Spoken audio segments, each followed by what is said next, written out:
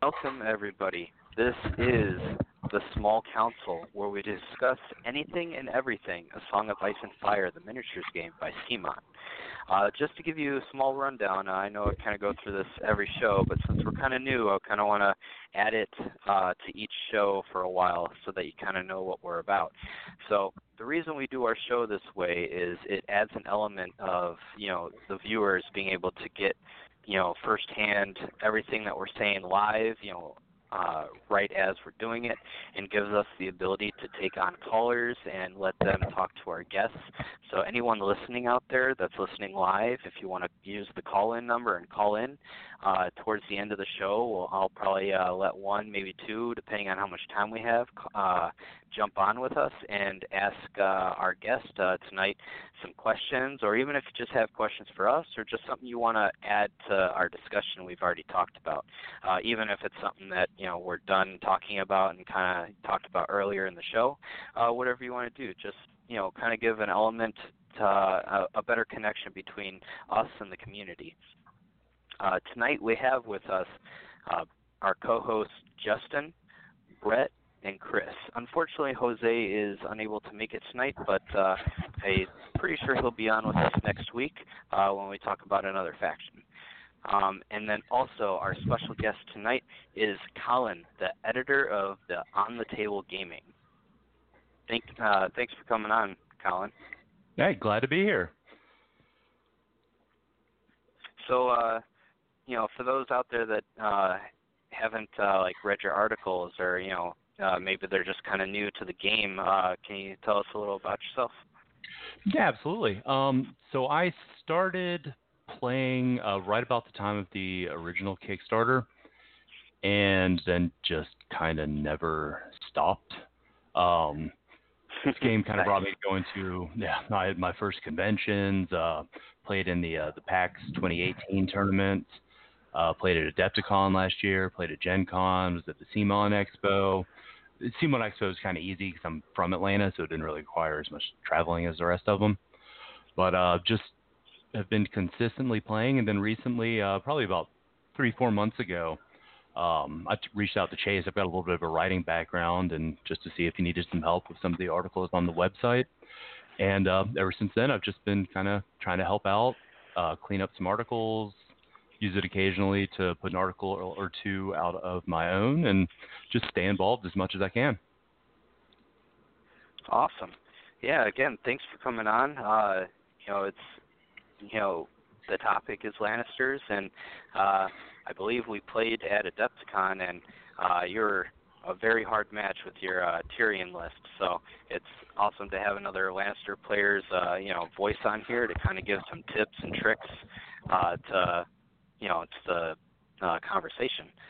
But first off on our list of things we're going to talk about tonight, we're going to jump right into Tyrion control. So this is, something that's not easy to play. He has a hard, a big learning curve if you're just jumping into him, because a lot of his tricks are not straightforward, but his ceiling, like his potential, is really high, and he can really, mess up your plans, and if you, depending on the list you can put him in, can really be an offensive tool as well.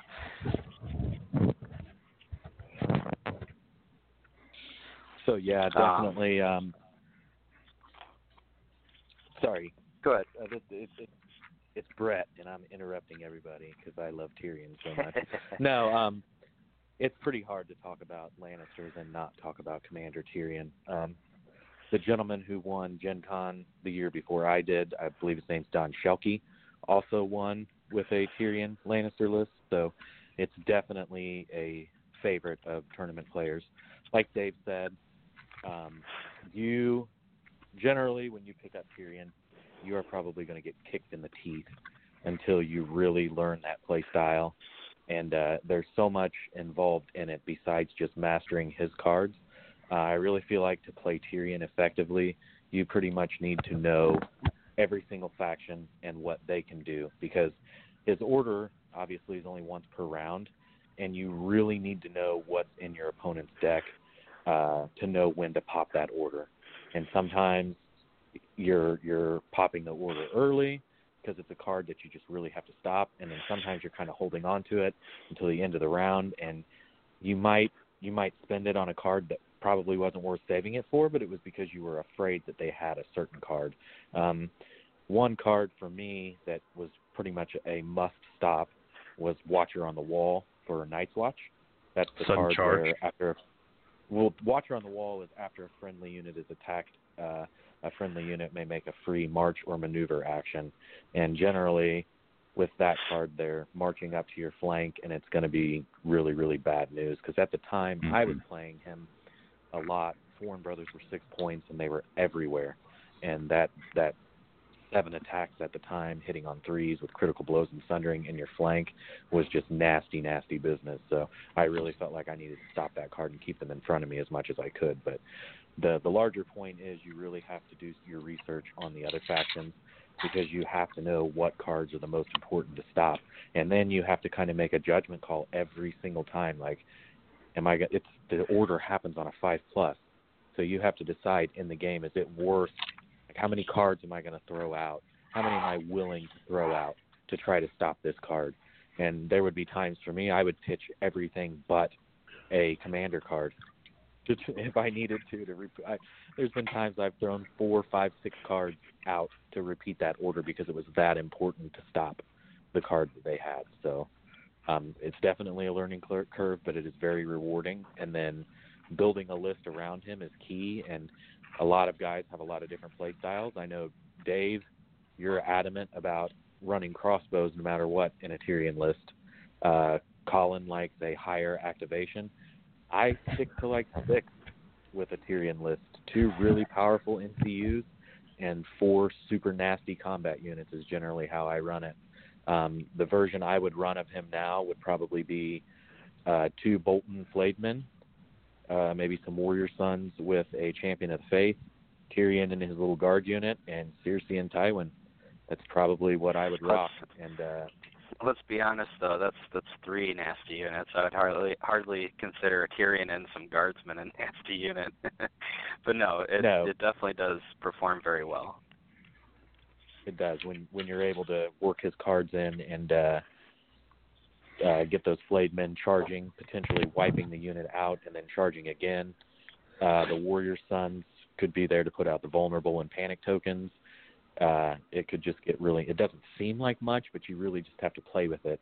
And obviously I won Gen Con with only 3 hammer units, and then Tyrion sitting there in his guard just pointing those 3 units into the fray, and it worked out pretty well. So one Gen Con is a strong way to put it.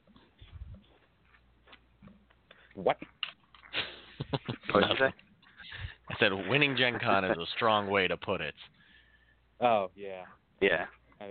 You didn't see that? They came after the tournament. They gave him the giant Gen Con wreath. They were like, congratulations, Brett. You've won everything.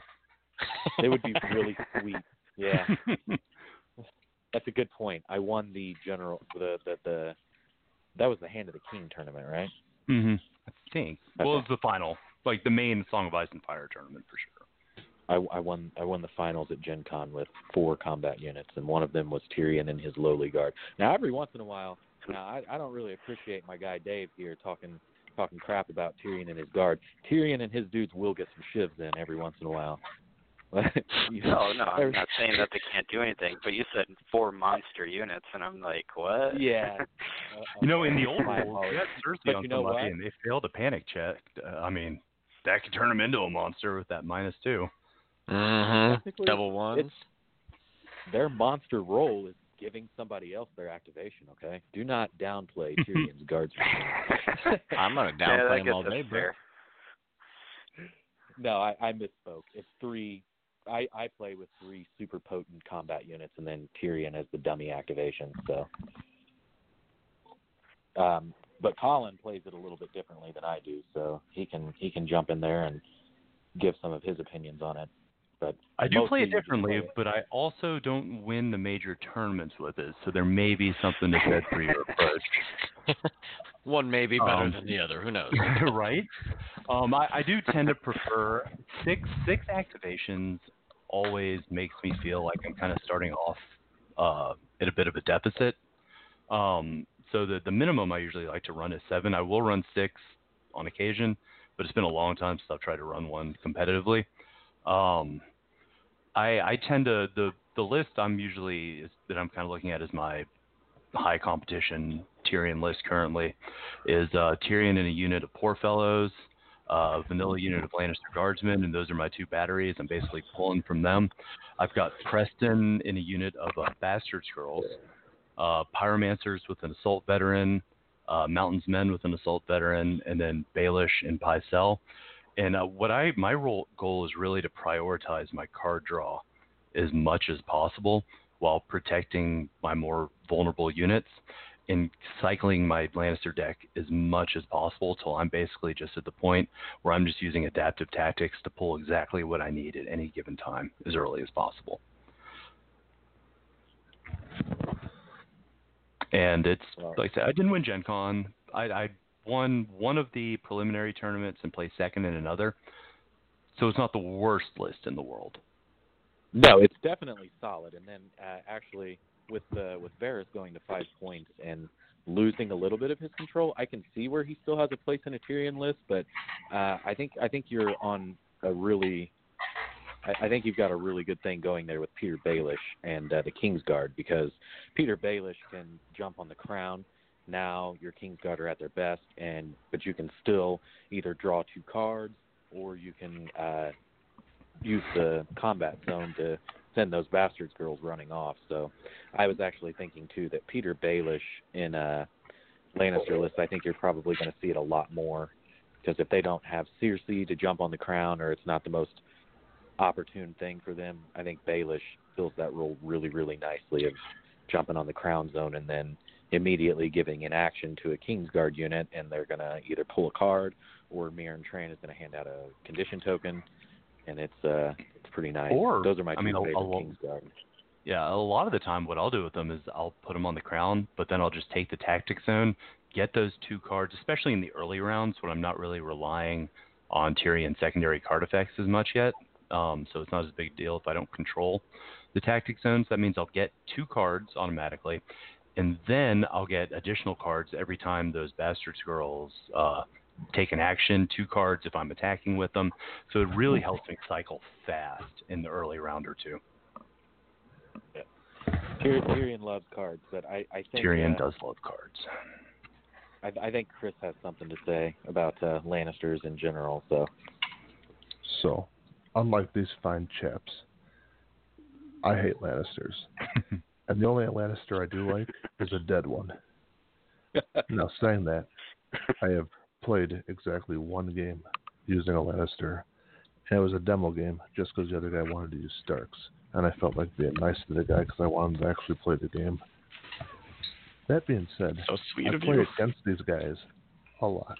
And as a free folk guy, they're a real pain. Especially this Lannister supremacy nonsense. Because my guys aren't very courageous to begin with, and that really doesn't help our cause. And Tyrion, my free folk deck, isn't my favorite one to begin with. And when this guy shuts off the 3 cards I actually do want to use, is a nuisance. So yeah, I like killing them a lot. Are you still having as many issues with Lannister supremacy and Panic in general after the 1.5 changes with free folk? Some, but they're not as bad. You can only lose up to 4 yeah, instead of 12. I can't. Yes. Chris, but can you really blame the guy for wanting to played. play Starks in the demo? Exactly. I mean, I would too. The broken Starks? Well, let's be honest. They weren't that broken back in the day when we started this, so... Well, that, and if you're thinking about the demo, you're thinking about the starter box. And is there anything really broken in the starter box, or even like overpowered? Yeah, the guard captain. Screw that guy. No, I'm talking about for Starks. Oh, no. I mean, they don't have the great axes. You can't get Hodor. I mean, you got one wolf, but he's arguably the worst of all 4. Put that True. new Umber champion and some berserkers. Yeah, I know. Like Berserkers, Outriders, Umber Champion, they're all really good now. Well, Berserkers didn't change. No, but, I'm not. They're always really good. Yeah, they are definitely really good, but I'm more so talking about like the stuff that's like over the top. Right. But yeah, I think we're gonna move on though to kind of get through the rest of the stuff. Try to keep on track here. But yeah, Tyrion. Just one last point actually for those that are trying to face him. Things you can do. I think I've mentioned this before. Have multiple plans. Tyrion, in my opinion, in this game is the master of a control list, especially if you design it to be as controlly as you can. If you're playing against it, have multiple plans because he will screw up your plan if they're playing it right. If you have a narrow, like one plan, kind of tunnel vision in that one plan, it's really going to be an uphill battle. So just try to, even like a game of chess, think of all the different outcomes, all the different strategies, plan B, plan C, and think so many moves ahead. And always assume that Tyrion's going to have, correct me the name of the card, Brett, the one where you can delay orders, I believe, Delay right? orders. Is that the one? Yep. Yeah, that card is going to screw up your plan more times than, it screwed up my plan more times than I can count. So just keep that in mind. But just do what I do and on, don't go into it with a plan. He does do a what? Just don't go into it with no plan. Just ask Justin. I move things for random reasons, and people are like, "What is this guy doing?" And he's actually part of the plan. Like me and Justin, when I go, YOLO, and I say run over a bog needing boxcars, and I get it. I'm actually not even going to lie. That is actually a viable strategy. If there is one thing that will throw me off of my game, it's people doing completely random, unexpected stuff. Like, what are you doing? Man, you're going to love reading into everything. it. Like, am I missing something? What is he planning? In all fairness, though, doing it with berserkers when you're going to pass that failed panic, if you fail to charge, is not a big deal. You're like, YOLO.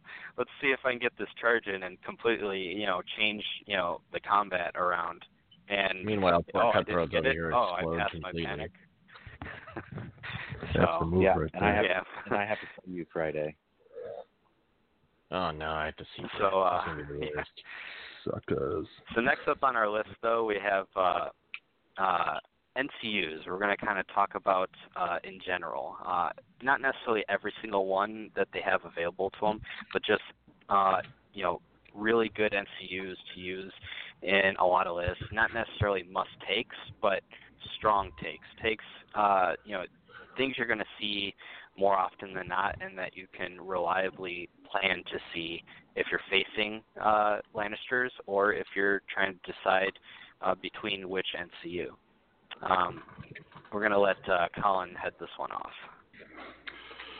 Sure. So I feel like nowadays Cersei isn't as common as she used to be. She still has her place, but it's not an auto-include for a lot of people. Tywin is hands down amazing. I wish I could fit him in to a few more of my lists. Sometimes it feels like there's usually a better option. I also am maybe a little overly reliant on Baelish. But the ability to just, at any given point, if you're about to just really get hit hard, just go, nope, not anymore, and shut something down for the entire round, drop like a tactical nuke of tokens on it, watch the, just fall out in your opponent's face, get all sad looking. It's a beautiful thing. I've been using Joffrey as an NCU a lot more. I've been trying to run a lot of Kingsguard attachments. The more I play around with that, the more I kind of work with building lists around it, the more I'm really enjoying it. I've got a High Sparrow Faith Militant list with a bunch of Kingsguard attachments. It's a lot of fun. Beyond that, the most recent thing I found that I liked is just if I'm running an actual Joffrey list, Tycho's fantastic. Just to make sure that if your Kingsguard do get hit and they're about to die, you can bring them back up right next turn, keep them alive and kicking and doing damage. And then, of course, there's Pie I mean, you know. My favorite thing right now is a Joffrey combined with Walder tactic. It's, you know, having Walder half of the game, it's kind of, you know, it depends on what your opponent has, whether or not it's really worth it. But Lannisters, you know, they already want the crown. And unlike, in my opinion, Baratheons, they want the crown, but a lot of their crown effects aren't so worth it that you're going out of your way. It's really only if you have 3 NCUs sort of a thing, and there's, you know, you're just going to take it anyways. But Lannisters have a lot of really good effects that need the crown. So Joffrey and Walder are an awesome combo. Florent with Baratheons is a really good way of securing the crown, but I would probably rather secure the money bags with the Baratheons and some Stormcrows, but that's another subject, sorry. Yeah. What do you think, Justin?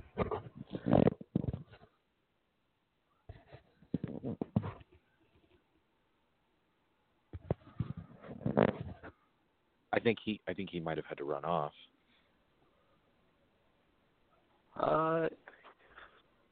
I'll text him and I'll see what he says. I think we just lost Colin, but I think he's back now. I think I'm Colin, back. Can you hear me? Yeah, there you go. Excellent. Yep. Sorry about that. I'm not sure what happened. Well, Justin, are you there? Yes. Oh, okay. All right. What do you think about the NCUs for Lannisters, even the neutral ones as options? Well, I don't really want to talk about neutrals, I guess. Well, no, Walder Frey is just such an easy take for Lannisters because you need the crown all the time for so many abilities. I mean, an entire box, or the Lannisters too, is you need the crown. You're like, all right, I guess I'll take it. So he is an easy fit in there. I mean, 5 points, but welcome to my life. Yep. I like Tywin. I'm a little biased there because Tywin's like one of my favorite characters. It's a little hard, in my opinion, for like, I don't know. He's really good, but I usually try to veer away from one-time effects, even though his one-time effect can be absolutely devastating. Other than that, Cersei sucks. Like, for me. I'm sure I'm just going to say a lot of the things everyone else said at this point. Gotcha. Anyone else have anything to add? If not, we can kind of move on. I think a lot of I feel like the Lannisters, even when you add in the neutrals, have very specific roles, and a lot of times it kind of comes,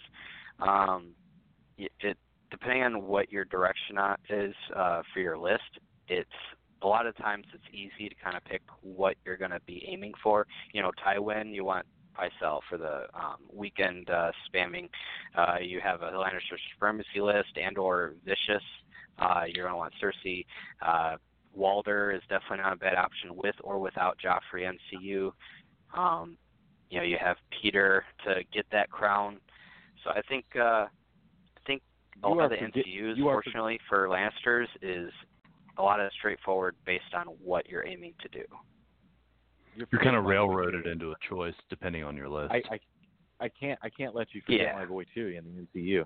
It's a 4-card hand. And then it's a 4-card hand. It's a 4-card Brett, hand. But you're forgetting one thing. Look at what? You can't take him as a commander then. So that's true. Gotcha. We'll go with that. I love me some Tyrion NCU though. I would not put it past Brett to show up to Adepticon with the Tyrion list and have Tyrion NCU and just claim it's Jaqen already transformed. He lost height. That's completely my style. But we're going to jump into the next. Cut his legs off. I mean, that leads to a question. Like in the lore, can Jaqen imitate Tyrion? Yeah, he could. It's magic, so. I'm nerd like that. Yeah. Yeah, Justin here, Colin has read the books twice and listened through the maybe 2 or 3 times, then listened through the audiobooks 2 or 3 times. Okay. Something like that. Aren't you in your second time through though, or something like that? No. I finished my first time through. Okay. I read them beforehand. Gotcha. But yeah, we're gonna jump on to the next one, which is mountain lists. In particular, mountain lists without Varys. We're kind of gonna lump those together. Brett, what do you think on this one? What do you think the impact of Varys is going to do? Oh God, the mountain. I don't know. He is so potent offensively, and He's a beast. one of the reservations I had with running him before, obviously besides the fact that I always wanted to run Tyrion, but outside of that, I was always afraid of enemy Varys because he was so popular in the tournament scene. It was like, well, I'm going to get in a position where I want to play Orders to Destroy, but it's going to just get Varys. And then not only did I lose one of my best cards, but now my Gregor Pyromancers are hanging out there with their just holding themselves, and they're right out in the middle of the battlefield. But now that Varys can't cancel zone replacement per se, now if they're savvy enough to predict that move, which you don't necessarily have to telegraph it, they can still cancel the zone. But at least you're not burning the card. Yeah. They can no longer see the card and now cancel the zone. And I think, God, I've played against mountain lists, and it is so nasty. Presumably, almost the entire army is going to have Vicious. And actually, Ben won the Thailand, I think it was the Thailand national championship with a Gregor list. And it's just, oh my God, it's nasty business.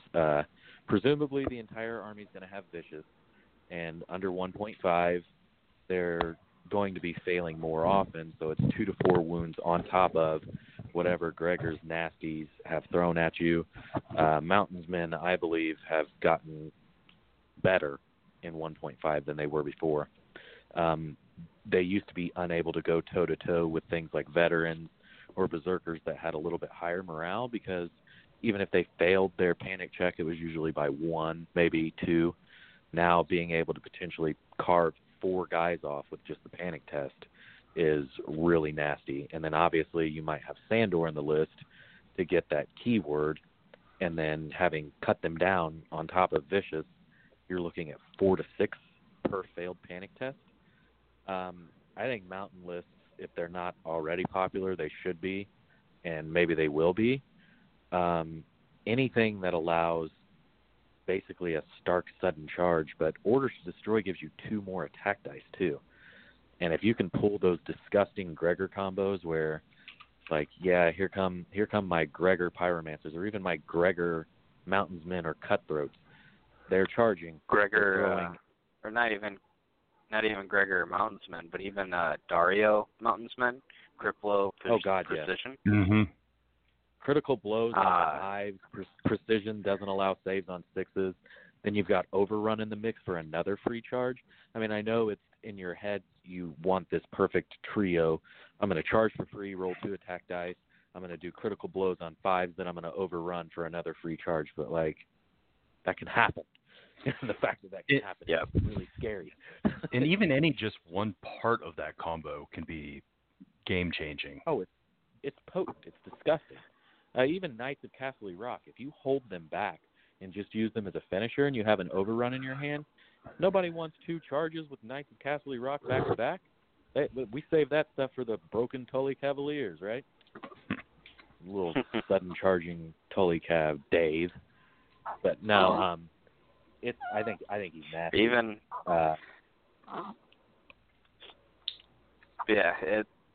Dario definitely adds a lot to a mountain list, especially if you have the points and you want to go more elite and more like a 4-unit list.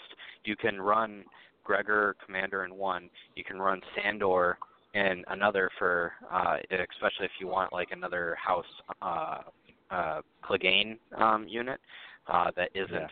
Mountains Men, and then you run Dario in some Mountains Men, and those 3 attachments alone on certain units is can be pretty crazy.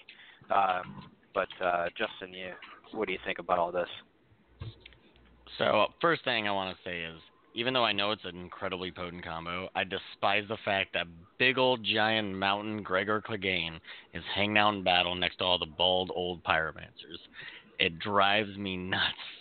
You'd expect him in the vanguard of an army, like plunging through the middle, just dishing out damage left and right. Instead, he's hanging out with the fire-throwing weirdos. Maybe he's picking them up in like each hand and using them to hit the other people with. Maybe. I always just like hated it. I'm like, pyromancers. They're really good. I absolutely understand their value, but I hate them so much because of what they are. I always wanted. So when I first started playing the game, before I knew the majesty of neutrals or whatever it's called, I got my Kickstarter in. I was really excited to play Lannisters because I actually like the Lannisters in the lore, which, shame or not shame, I don't really care. But Gregor Clegane, reading through his cards, I'm kind of generally a straightforward kind of player. I like hitting things with big sticks, and he's definitely the biggest of the sticks, and he hits things really hard with them. So I always enjoyed playing him. However, I don't have very good luck, so all my Death Star units explode before they do anything good, and it's very sad. Like flayed men who get one shot by flayed men without buffs. Oh yeah, that's it. And didn't even attack you. Yeah. Yeah. I mean, if you think about it, the Death Star kind of blew up before it could do too much in the way of good, so it's kind of at least it blew up a planet. I just want to no. So what David was talking about just now, this is my experience playing Lannisters before 1.5.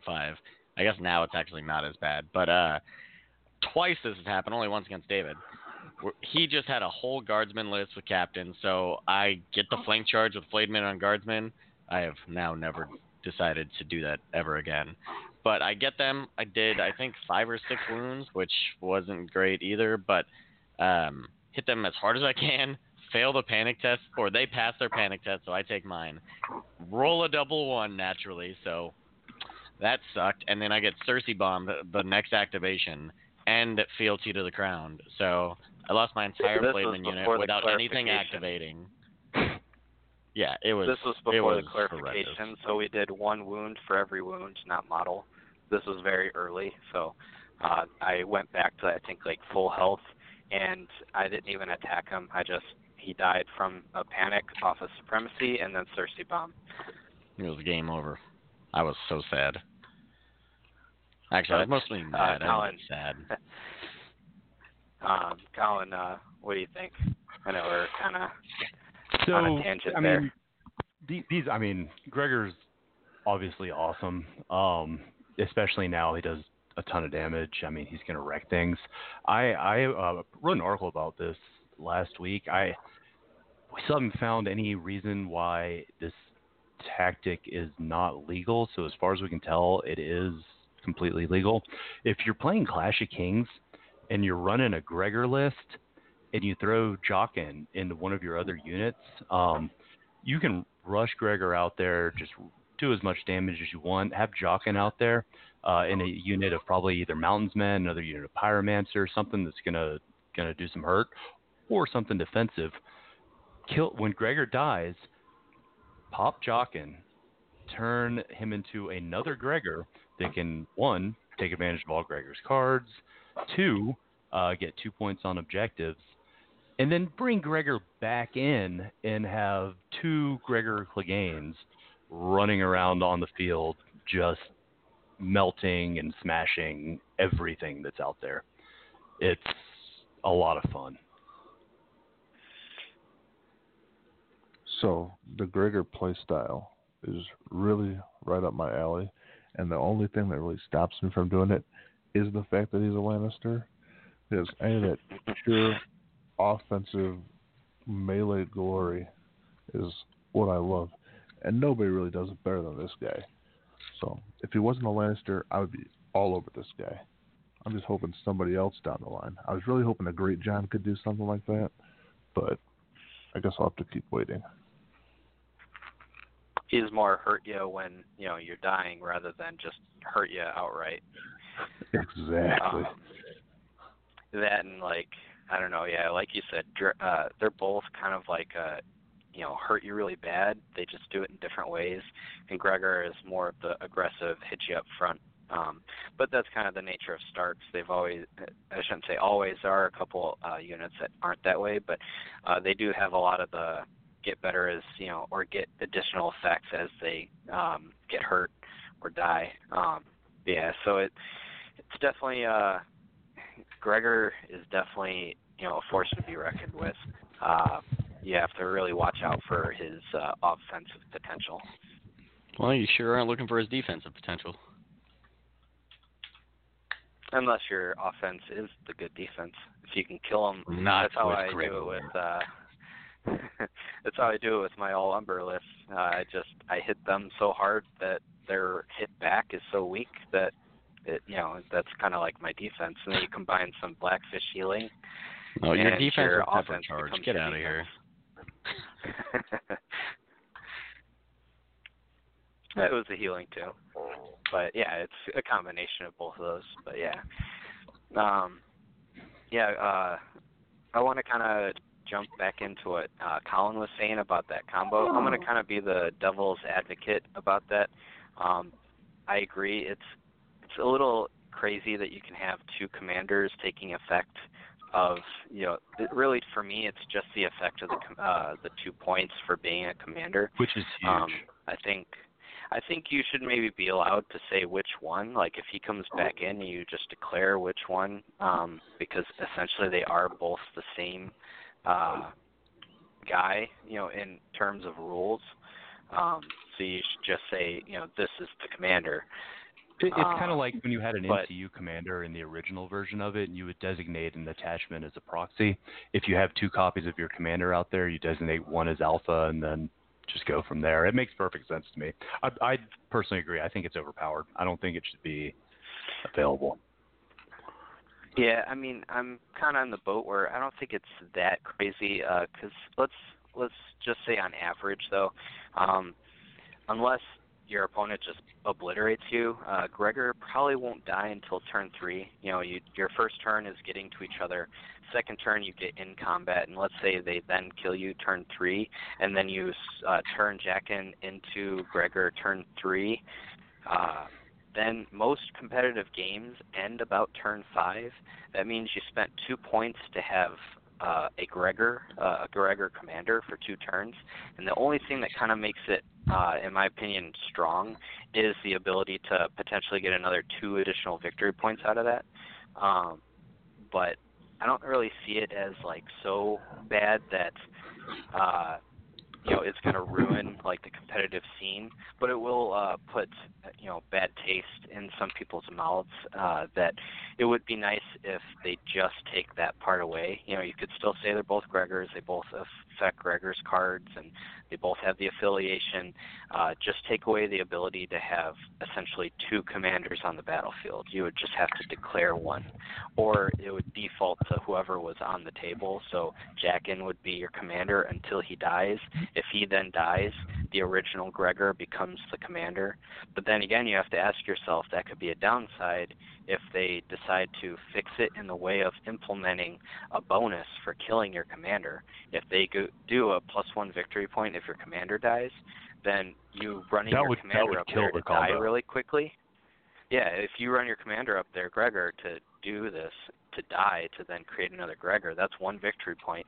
And now even though you have this other commander, they could then kill your commander again, like back to back, especially if you have them in like a dual pyromancer or something. And so I think that, Dave, I would actually be that would be perfectly okay with that as a way to resolve it. It depends on who's playing it, who you're playing against, like everything, as to whether or not it could be strong. But it's the risk versus the reward. Correct. And the way that I see it right now, I mean, you put Gregor in a unit of pyromancers, wait to deploy him second and put him across from at least one of your other units, and then just basically rush him up as fast as you can so we can get into combat by round 2. There's a good chance he's going to die in round 2, and then you have Jaqen already coming in and getting onto the field. Then again, it comes down to how well you do killing your opponent, because if those pyromancers end up killing your opponent faster than they're able to then let's say, like I was saying, your offense becomes your defense, and you hit them, let's say, before they hit you, and now they're only throwing like 5 dice at you. It could really. Hey, that's a win too, though. Well, no, yeah, Mm-hmm. I'm saying though that Jaqen is a liability in the sense that you don't know how many turns you're going to get him for. You got to ask yourself, is 2 points worth the amount of turns you'll get with the attachment that you replace with him? And that's kind of why I haven't taken him yet, is because my assumption is I like to go on averages best I can when I'm making a tournament list, and most of the time a unit is not going to die until turn 3, with the exception of some games. And even then, you got to ask yourself if there's even an attachment or an attachment worth it that dies in turn 2. And then you got to, on average, at least in my experience, and I've played a lot of tournament games, most of them end in turn 5 because someone's triggered 10 victory points, meaning is 2 points worth the 2 rounds you'll have the attachment. And then you know, it's almost unreliable to even run him with the intention of ever taking your opponent's attachment. You would have to run it with the intention of taking your own, and then, like you said, it would probably have to be something where you run like Gregor and Pyromancer, something that's going to die quick or do killing quick. So that way, you give yourself an out. So you either have the outcome of you hurt them really bad and you're like, okay, cool, or it's like your safety net of, oh man, my Death Star just blew up. Okay, now you've just made me stronger in one way. But yeah, I think an easy fix for Simon would be just give a victory point if your commander dies, and then just let the ability to have 2 commanders, but now you're risking giving up extra points every time. Yeah, and I think that's an elegant solution as well. I like that. Plus, you would never run him as Stark, because why do that when you can run Mysterious Prisoner, and every time you kill one of their units, either they don't ever want to put the unit in danger, or if you're playing Clash of Kings, you're just going to murder every single NCU they have. Yep, and that's something I think might need to be fixed. Especially if you put it, let's say they have that weak anchor unit, and you could kind of play like reserved and keep it out of there, but sometimes, if you're coming in the flank with like Tully Cavaliers, granted you come on activated, but if you can consistently just charge into that unit and obliterate them, let's say it's Free Folk and I decide to put it in a Raider unit, I could be like, okay, I'm going to kill all your NCUs before the game's over, because I don't believe you have the option to not bring them in. So I think that might be a little too powerful for Clash of Kings. But this is all in theory, or just my speculation, because I have yet to play him in Clash of Kings, but I just feel like the potential is out there that it could be way too strong. But I think we're going to jump into the next one, though. We're a little more than halfway done with the show. We're going to briefly talk about this one, because this one I think a lot of people have experienced plenty themselves, either as or playing as or against, and that's Lannister Supremacy. How it is with 1.5 and the change to panic. I'm going to lead this one off with saying that Cersei, if you're even at like half Lannister Supremacy or more in your list, Cersei is almost a must. A big thing you can do to really deter your opponent, if they have a ranged unit, stick Cersei on them every single round. And if they're going to shoot at your Lannister Supremacy units, when their morale, I think the best, correct me if I'm wrong, the best morale for like a long ranged, with the exception of Bastard Girls coming to mind, is like 7 with Stark Bowman. And then you have 8s with Lannister and Night's Watch. Or no, Night's Watch is 7, and then Lannisters are 8. And so you're really going to make them not want, because that's going to be a -4 every time they shoot you and you pass your morale test. So taking Cersei almost as a deterrent for them to ever shoot you with a lot of the ranged units is a big deal. It sucks. Yeah. So from my perspective, I guess I may be a weird Lannister player, but I haven't really run her a lot since like I first started playing the game and getting into it, mostly just because I've just always felt there are better options and more kind of tactically advantageous ways that I can either use NCUs or use my units. And that being said, I mean, she's fantastic, and everything you just said is true as well. So it may just be that I've got a blind spot for her. Yeah, I think she, for me, I've played Lannisters quite a bit, even though they're not my main faction, and I've played against them. I find her to be, especially now, I'd say she's easily in at least a third of my list, because she has a place in a lot of, the Mountains lists with Vicious, a lot of the Lannister Supremacy lists. But yeah, with the Lannister Supremacy, she'll really deter a unit from wanting to attack you every single round. If you just plop her on someone, first activation every round, and now they're going to question, unless their morale is really good, they're really going to question whether or not they're going to want to attack you, or they're going to wait to attack you, which could also benefit your tactic. If you're afraid a unit might die off, but they're not so sure they can kill you in the one swing, and it might hurt you and hurt them in return to take a -4 to a panic test. Granted, now it's not as swingy as before, with the -4 and stack all these modifiers and roll snake eyes and blow up. But, your chances of taking 2 to 4 wounds is fairly high when you factor, a -4. And in a ranged unit, constantly, especially if you're going to be taking like free attacks, or even like a Lannister versus Lannister, and you have that Tyrion list that wants to constantly reactivate crossbowmen, it's going to be a deterrent to want to do that if you have Cersei.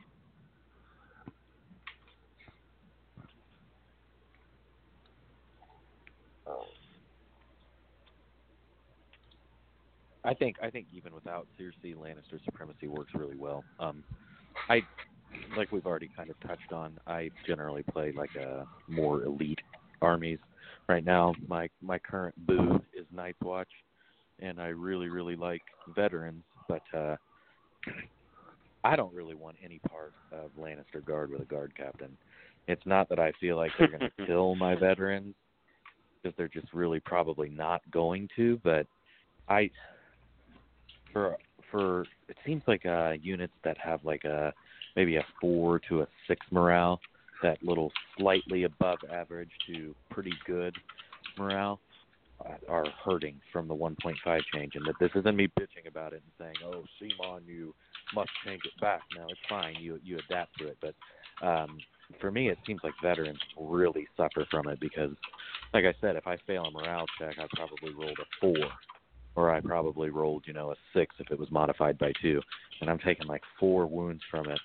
And it's just like veterans just want to stay alive. They're not super great at killing stuff. They will grind things down, but they want to stay alive. So they're not going to get in a punching match with Lannister Guard, who also have a 3+ save.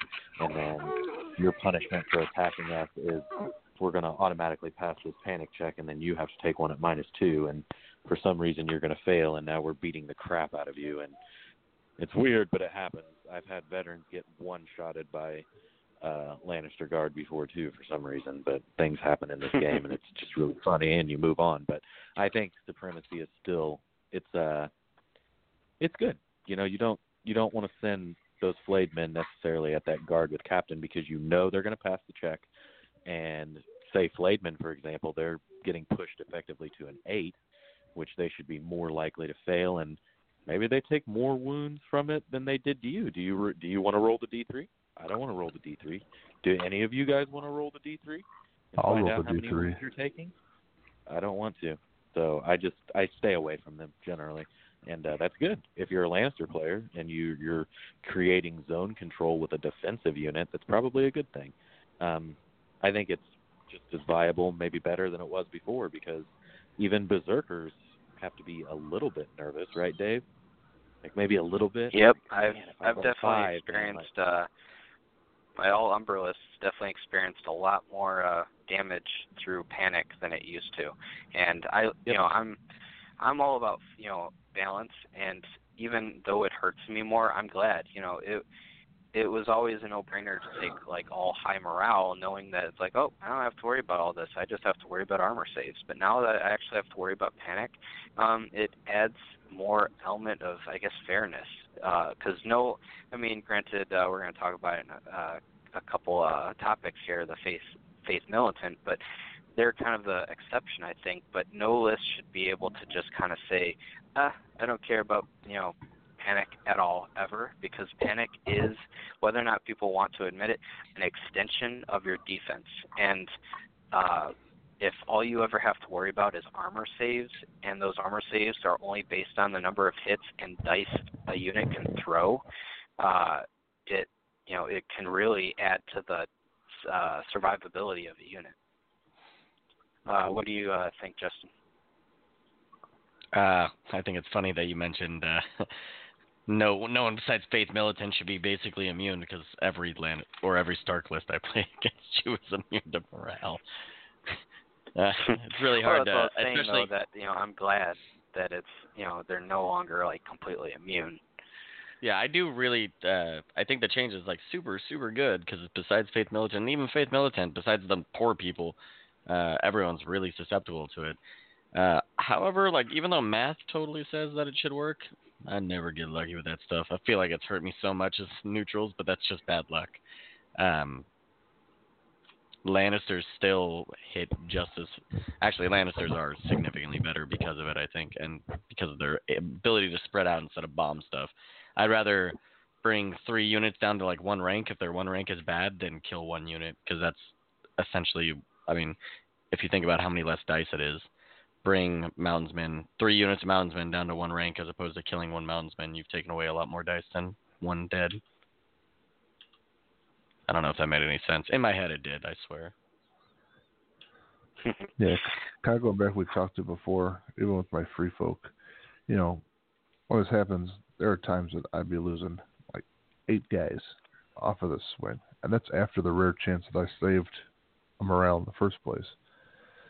But now I'm not losing as many guys, but even if I lose by that 1 point, I can still lose, the 2 to 4 guys per go, and that's never good.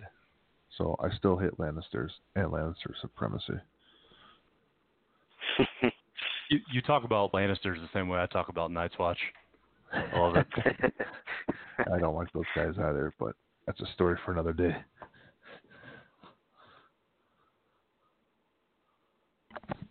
So we'll let Colin kind of wrap up this topic before we move on. What do you think, Colin? Anything else to add? So just one quick note, and I'm going to flog our website and the articles a little bit doing this, but we had kind of an interesting article came out about 2-3 weeks ago called Arithmophobia, and it was written by a guy whose name I'm going to absolutely butcher, Guillaume Cloutier. But he did a really interesting write-up where he went through all of the statistics with the new panic tests. And if you're looking to dive a little bit more into the numbers, see how Cersei affects things, I definitely highly recommend checking it out. And it may give you some, just any listeners, just a good idea of what exactly you're likely to look at from a statistics standpoint with the new panic rules, especially with Cersei. Awesome. All right, so the next one we're going to talk about, and I'm kind of just going to touch on this one so we can move on to probably the highlight of all of them. The next one we're going to talk about is halberdiers in general, and kind of how you can make a bunker list out of them. And keep in mind, most tournaments, or at least major tournaments, you're going to have 2 lists, and one offensive, like a Gregor, and one control bunker list is definitely viable to have one of each going in. So halberdiers now, with the increased morale, the more attacks, and not, they've never degraded after the first, but now that their attacks are increased on both first and second rank, they're full and second rank, they're even that nastier, combined with the charge rules being changed. You're really going to have to you're not going to be able to avoid it if you decide to run like a big list of halberdiers. I've mentioned, I think, this list before, but one of my favorite lists to run for Lannisters is, and I have two variants of it. It's Tyrion and some crossbowmen, and three another crossbowman with nothing, and then three halberdiers, all with assault vets. Or you can swap out that second crossbowman for a fourth halberdier just with nothing in it. And then you run Cersei and Pycelle. Pycelle adding that weaken to give more defense. And, they're going to have to charge something. Otherwise, you're letting a bunch of 8 attack halberdiers charge you with Sundering. And, as long as they don't roll horrible, they're going to weaken you so that your attacks back aren't going to do as much. And if with Tyrion's control and the halberdiers just firing into you, the crossbowmen firing into you, and halberdiers having that 6-up morale, so you're more than likely going to pass when you're shooting into combat. The whole army has Sundering. The whole army doesn't degrade after the first rank, or the full ranks. So they're definitely something to consider if you're looking to go defensive with, and they have bite. They're 8-4, I believe now, hitting on 4s, but if your opponent's going to let you charge them, you're getting that reroll. So just wanted to touch on that since we're running short on time, so that people know out there that you definitely have a really good defensive control option. And then we're going to move on to the last of kind of the topics before we move on to a couple sample lists, is the faith, all faith tournament lists, or like tournament, what you're going to see. Usually it's going to be, I think most that I've seen, and there's definitely some wiggle room, you're going to see two what are they called, warrior sons. 2 warrior sons and 3 poor fellows with some attachments. That part is kind of what varies, but usually as far as the units go, you're going to see that, and then you're going to obviously have Sparrow, and if you're doing like Kingsguard, you're going to see Joffrey MCU. But I'm going to let Brett jump in on this one and kind of go over what you're going to see and, what to play and how to counter. Well, we have a guy in Indy that plays it right now. His version of it, the one that I think gives me the most fits personally, is 3 warrior sons, all with champions of the faith, 2 naked poor fellows, the High Sparrow and Pycelle. And it doesn't seem like much, but the big part of the list just hinges on their ability to heal. It's like Night's Watch level healing. The Warrior Sons are problematic because they're always going to have faith tokens. There's just nothing that you can do about it.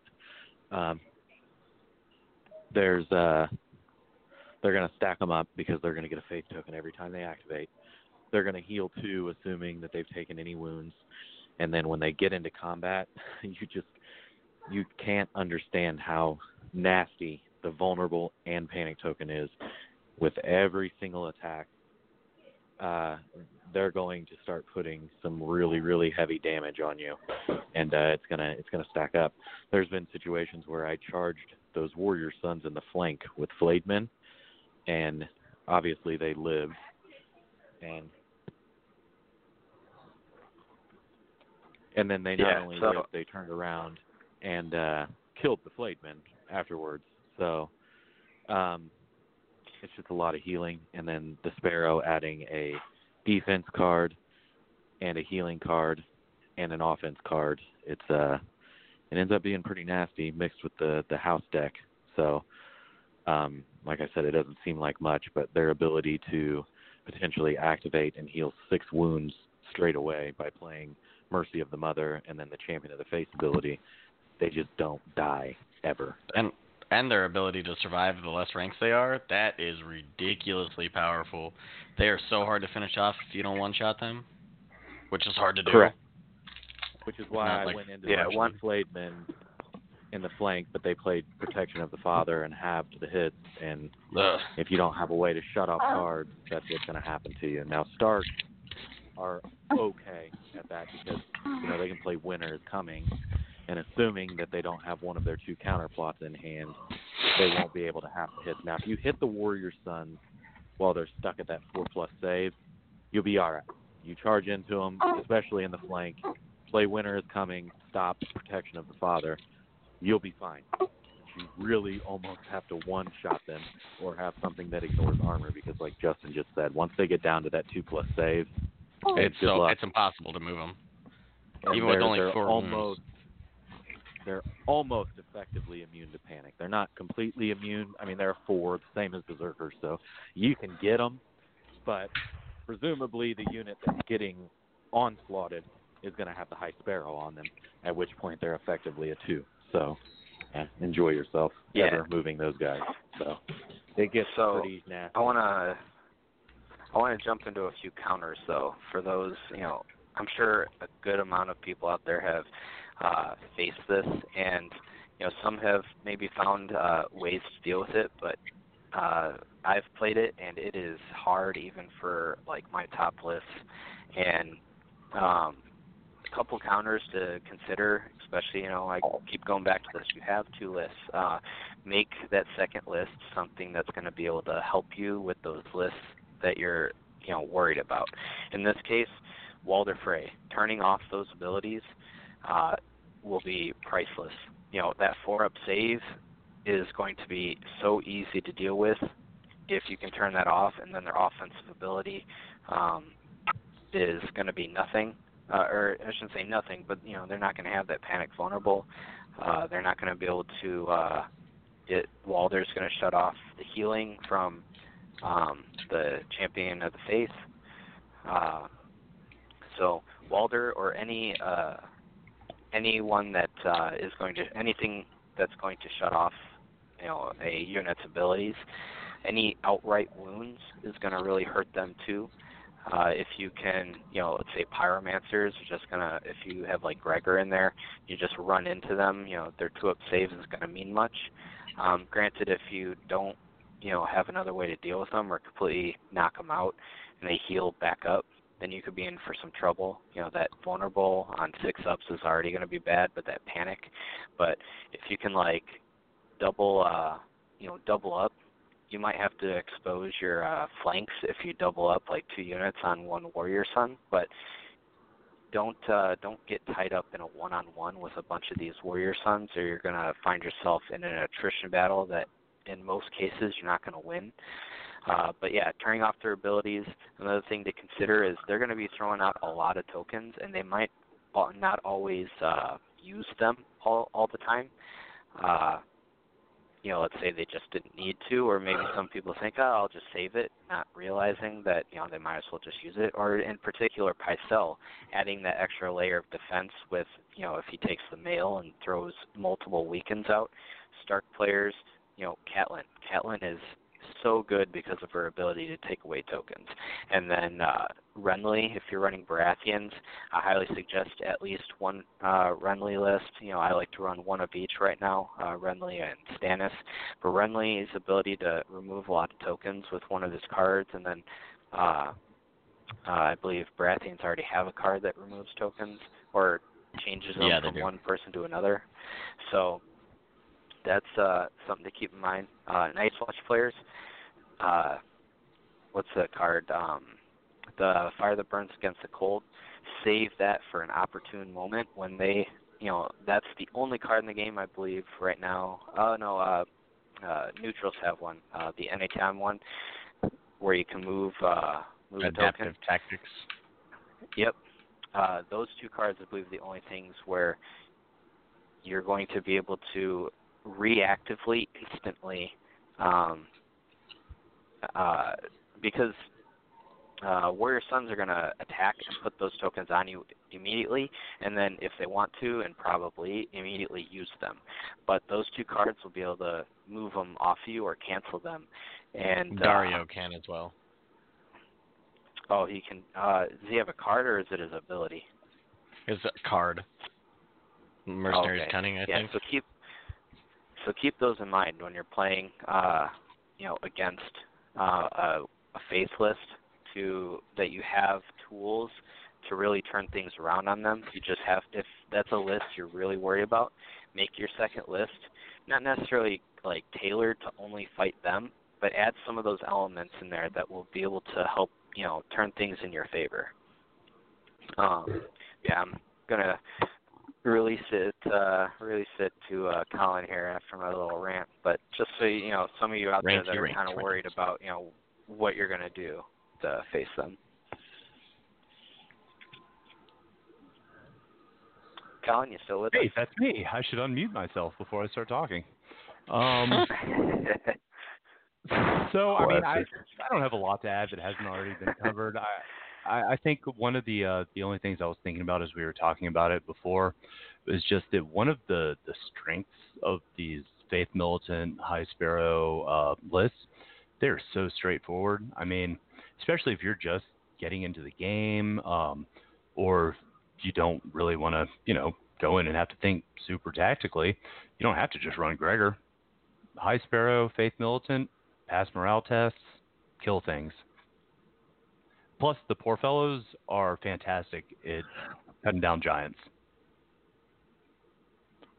Oh, yeah, without a doubt. They're like perfect for it. It's so much fun to run them straight into a giant.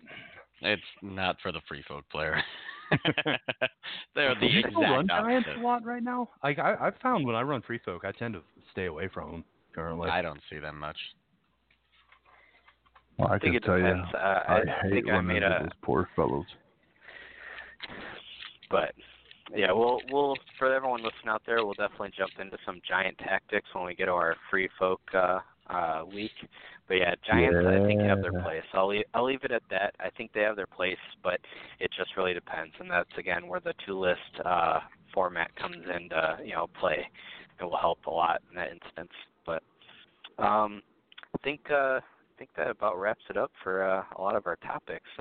But we're gonna jump right into a list made by Brett that has worked very well for him. For anyone out there that is looking for inspiration, and then Brett, he's the maker of the list, so he'll be able to run through a couple of the counters for it for those out there listening that then might face this list that need some answers for it. So yeah, go ahead, Brett. Okay, I generally affectionately name my lists.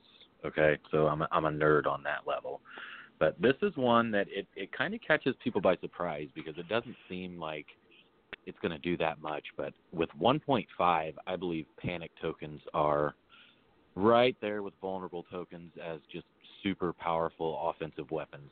And then with a little bit of control, is how I came up with this list, and it's been pretty damn successful. So with that said, I named the list Panic at the Disco.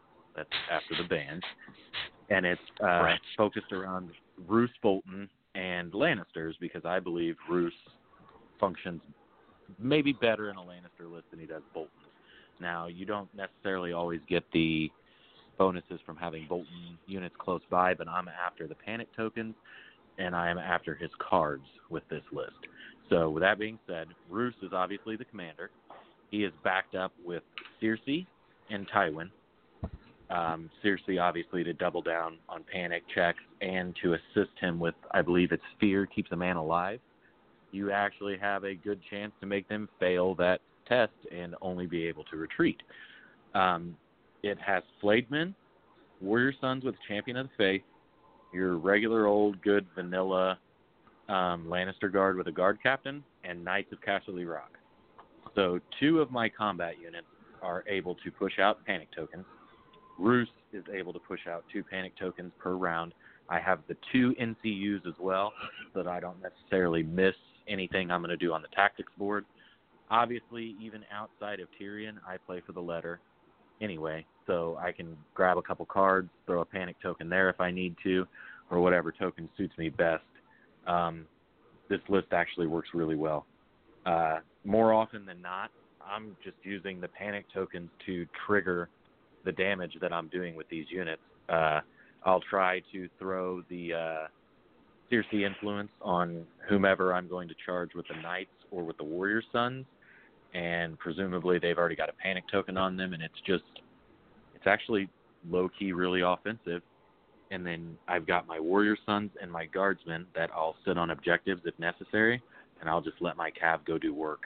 And then Tywin, as we mentioned before, I know Walder Frey is super popular right now, but I really like Tywin's ability to just pop anytime he needs to.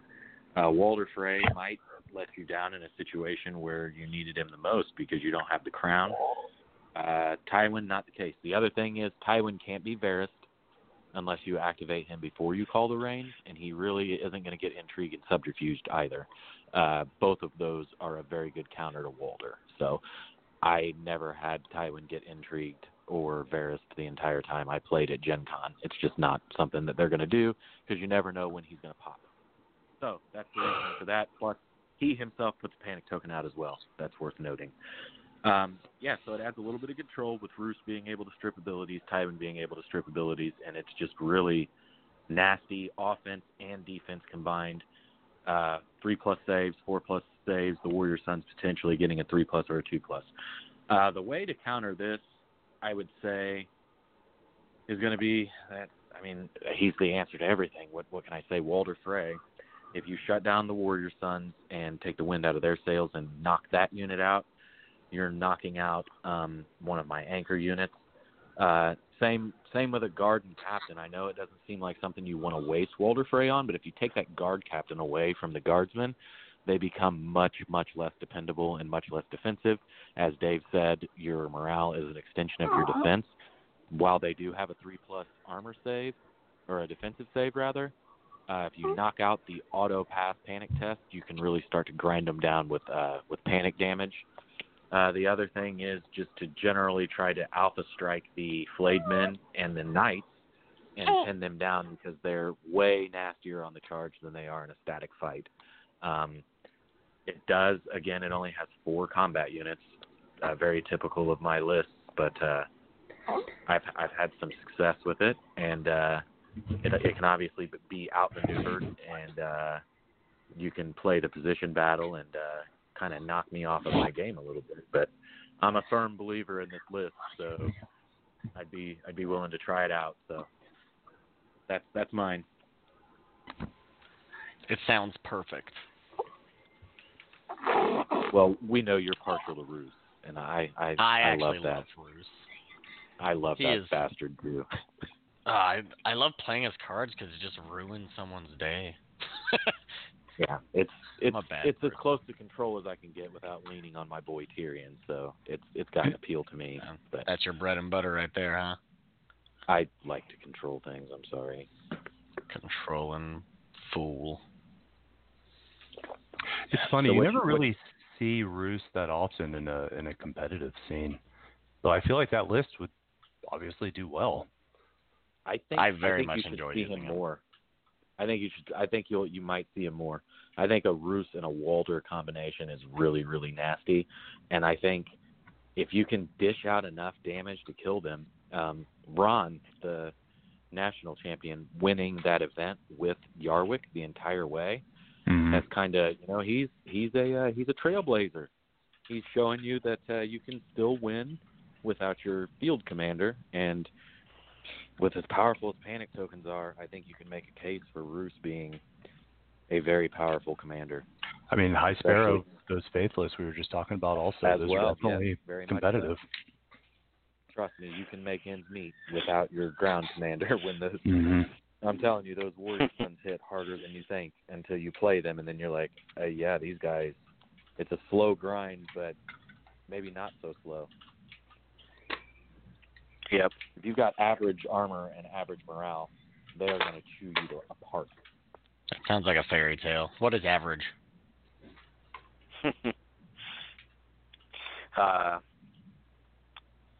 Justin, do you have anything you wanted to add? I know because you're the neutral player, and Brett here has got your boy Roose trying to steal him from you. I mean, what can I say? The neutrals are honestly better than like every other army besides neutrals. I gotta live with it. I'm just gonna play for fun and try to just get stomped on purpose because that's life. This is how I'm gonna live. I've accepted these. Yeah, I think neutrals in general with Lannisters, and I know there's some. It's not to take away from other factions. Like there's definitely some amazing combos with Starks and other factions. But I think as a whole, just Boltons and Lannisters mesh super well. And right now, Boltons are the majority of what you're going to see, in my opinion, with the neutrals, at least for a while.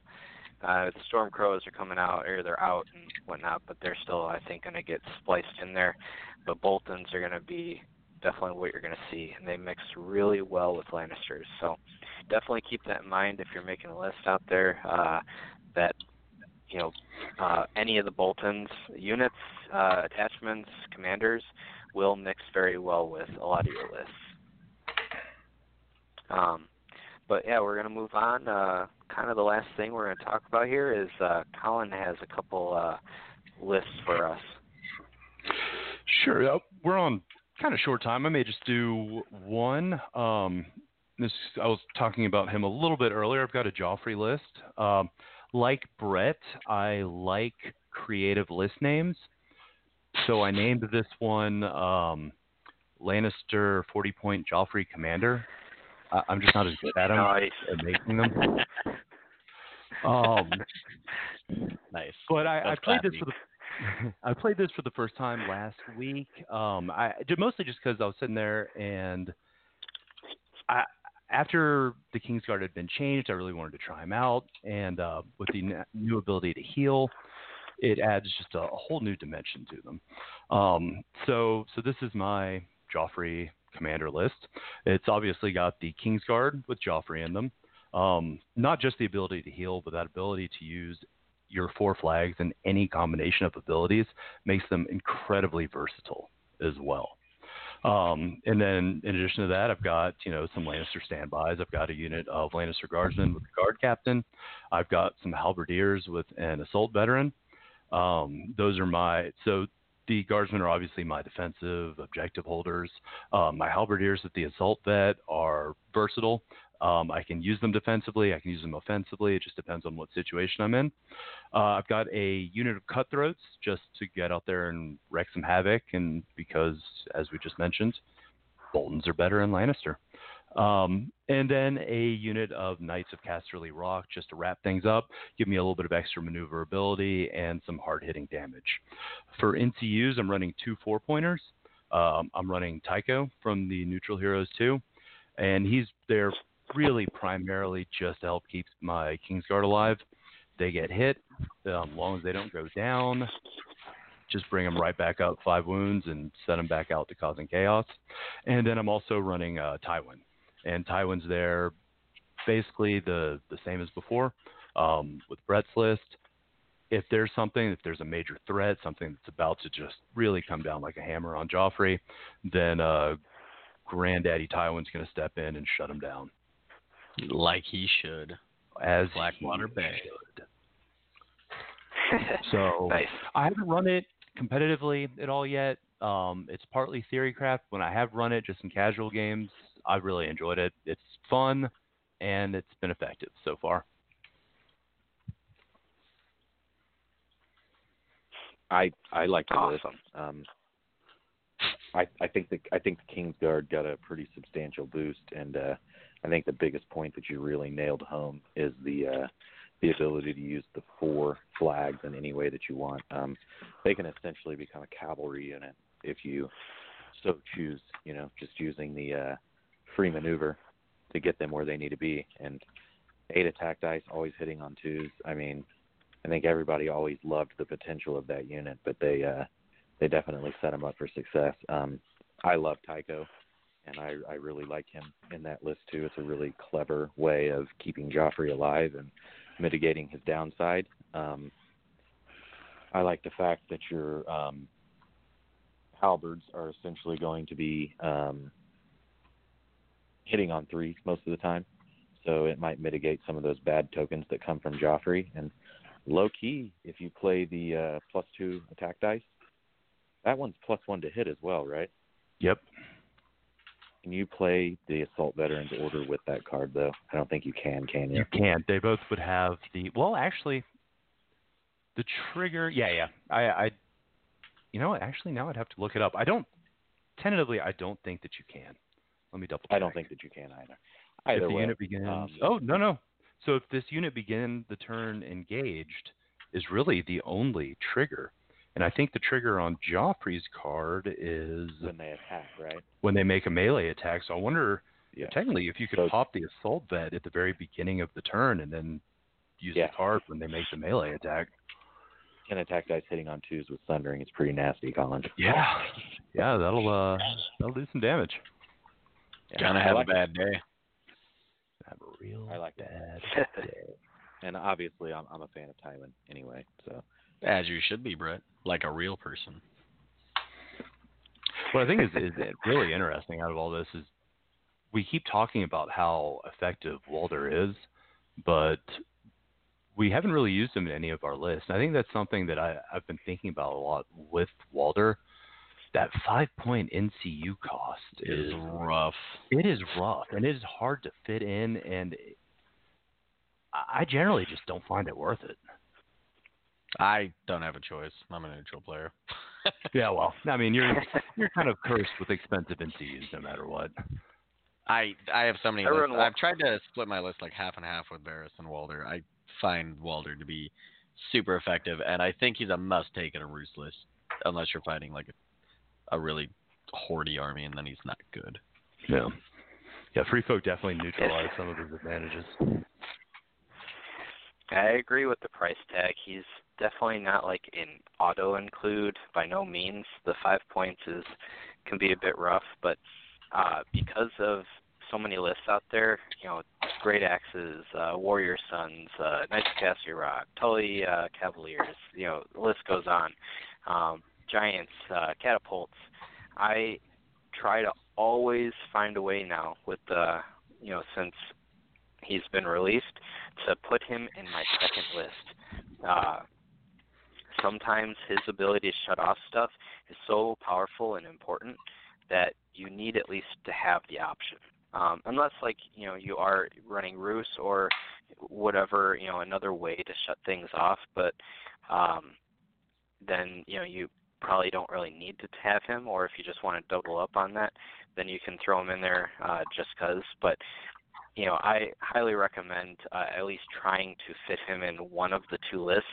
I don't know if I would put him in both, but at least one, because he can really turn the game if your opponent is relying too much on one or two units and their abilities that could be taken away. And once again, the poor Free Folk are left out in the cold, unable to use them. Yeah. Well, we'll talk about Free Folk in more detail again, but to kind of to talk, I guess, briefly about what you're saying, at least they do have one of the only really good counters to Walder, and that's Ygritte. Is that how you say her name?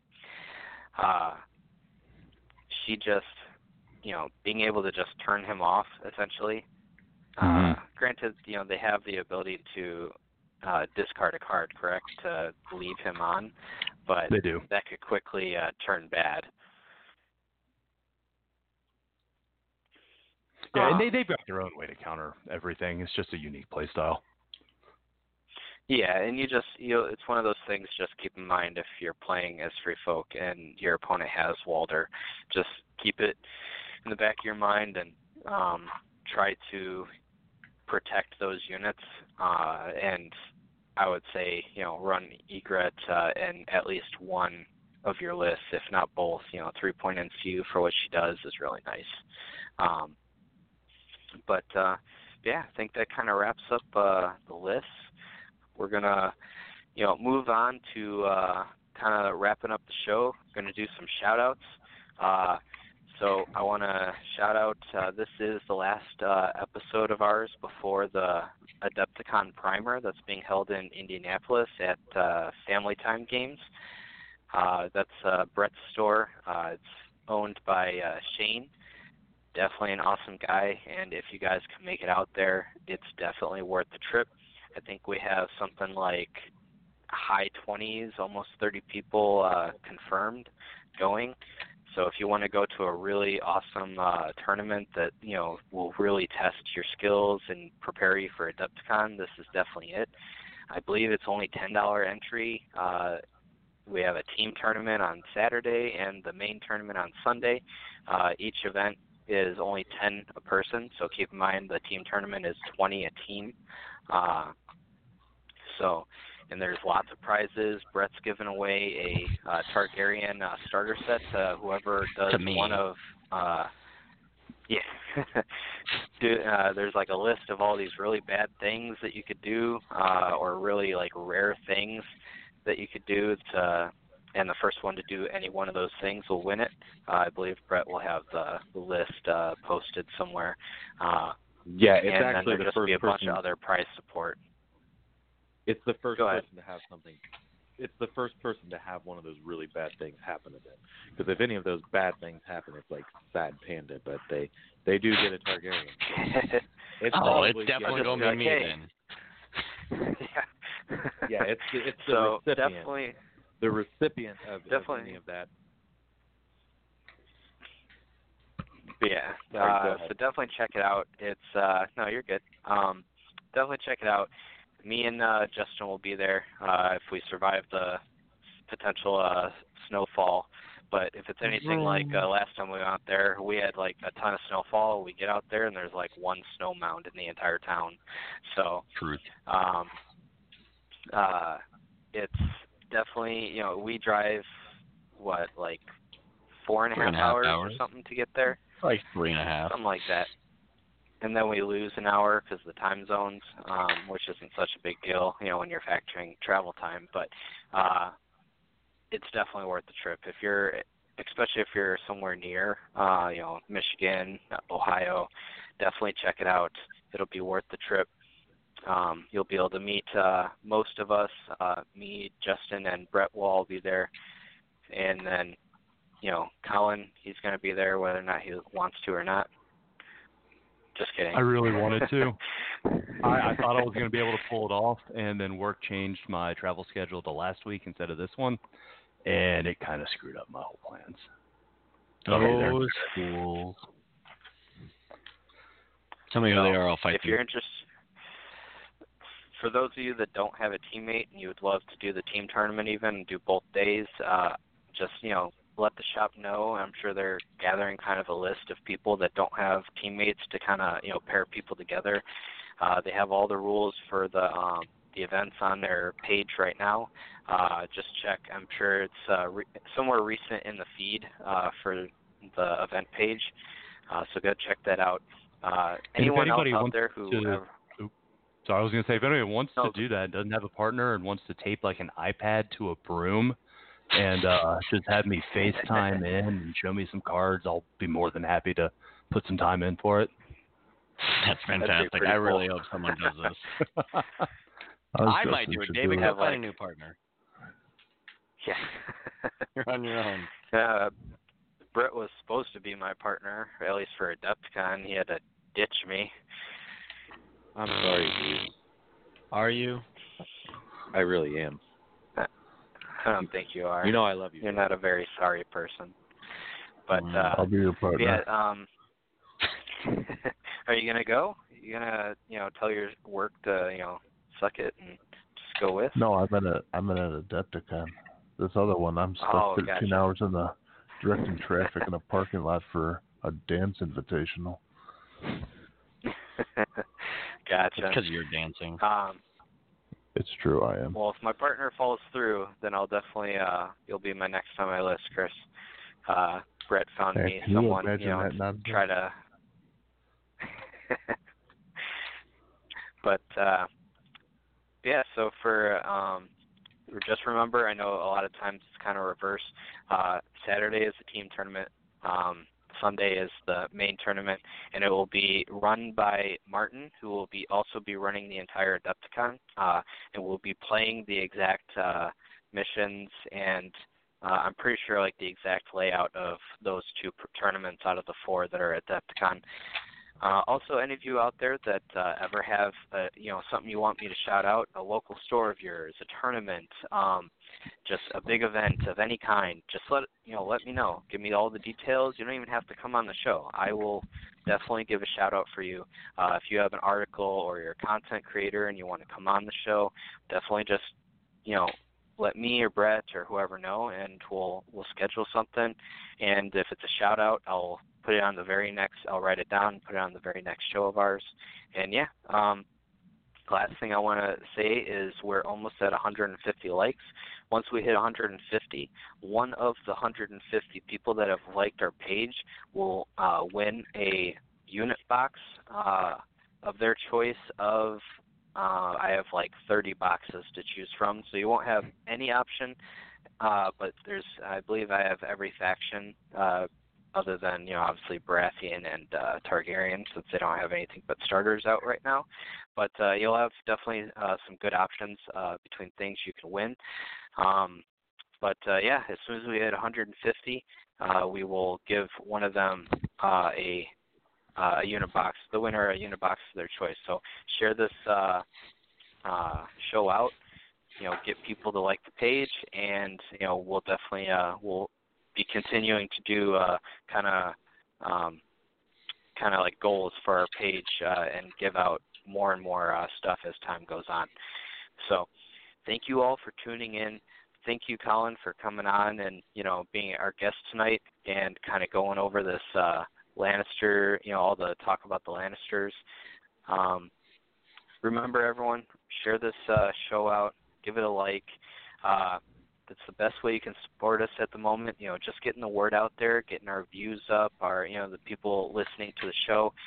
Definitely start calling in.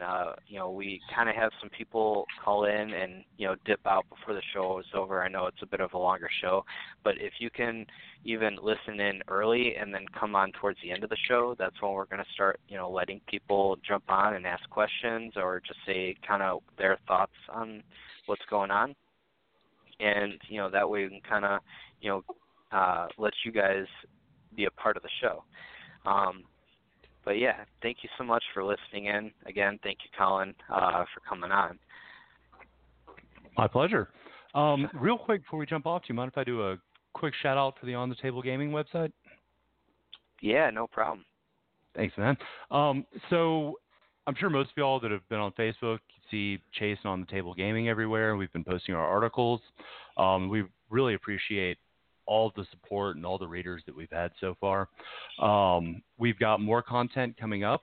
We are going to be focusing on some Night's Watch competitive lists here pretty soon, talking about some of the start changes, and just lots of stuff coming on down the line. Also, we're still kind of looking for some Baratheon and Targaryen writers. So if you've got something to say and think you've got an interesting way to say it, please reach out to me or Chase, and we'll see about getting some articles posted up for you. And Dave, once again, thanks for having me on. I really enjoyed it. Yeah, thank you. And then I do actually want to give one more shout out to my local game store, Games Plus. They've been around for ages. I don't know if there's an older game store, like hobby store, anywhere at least near us, like near the Chicagoland area. And they've hosted us for a while now. And, we play on Wednesdays at about 5 p.m. until they close at about 11. The shop, I believe, closes at 10, but they leave their gaming section open till like 11. But it's definitely a good place to, meet a lot of us. And pretty much all the hosts here except for Brett would, be around. And we do our tournaments every second Saturday of the month, so definitely stop in.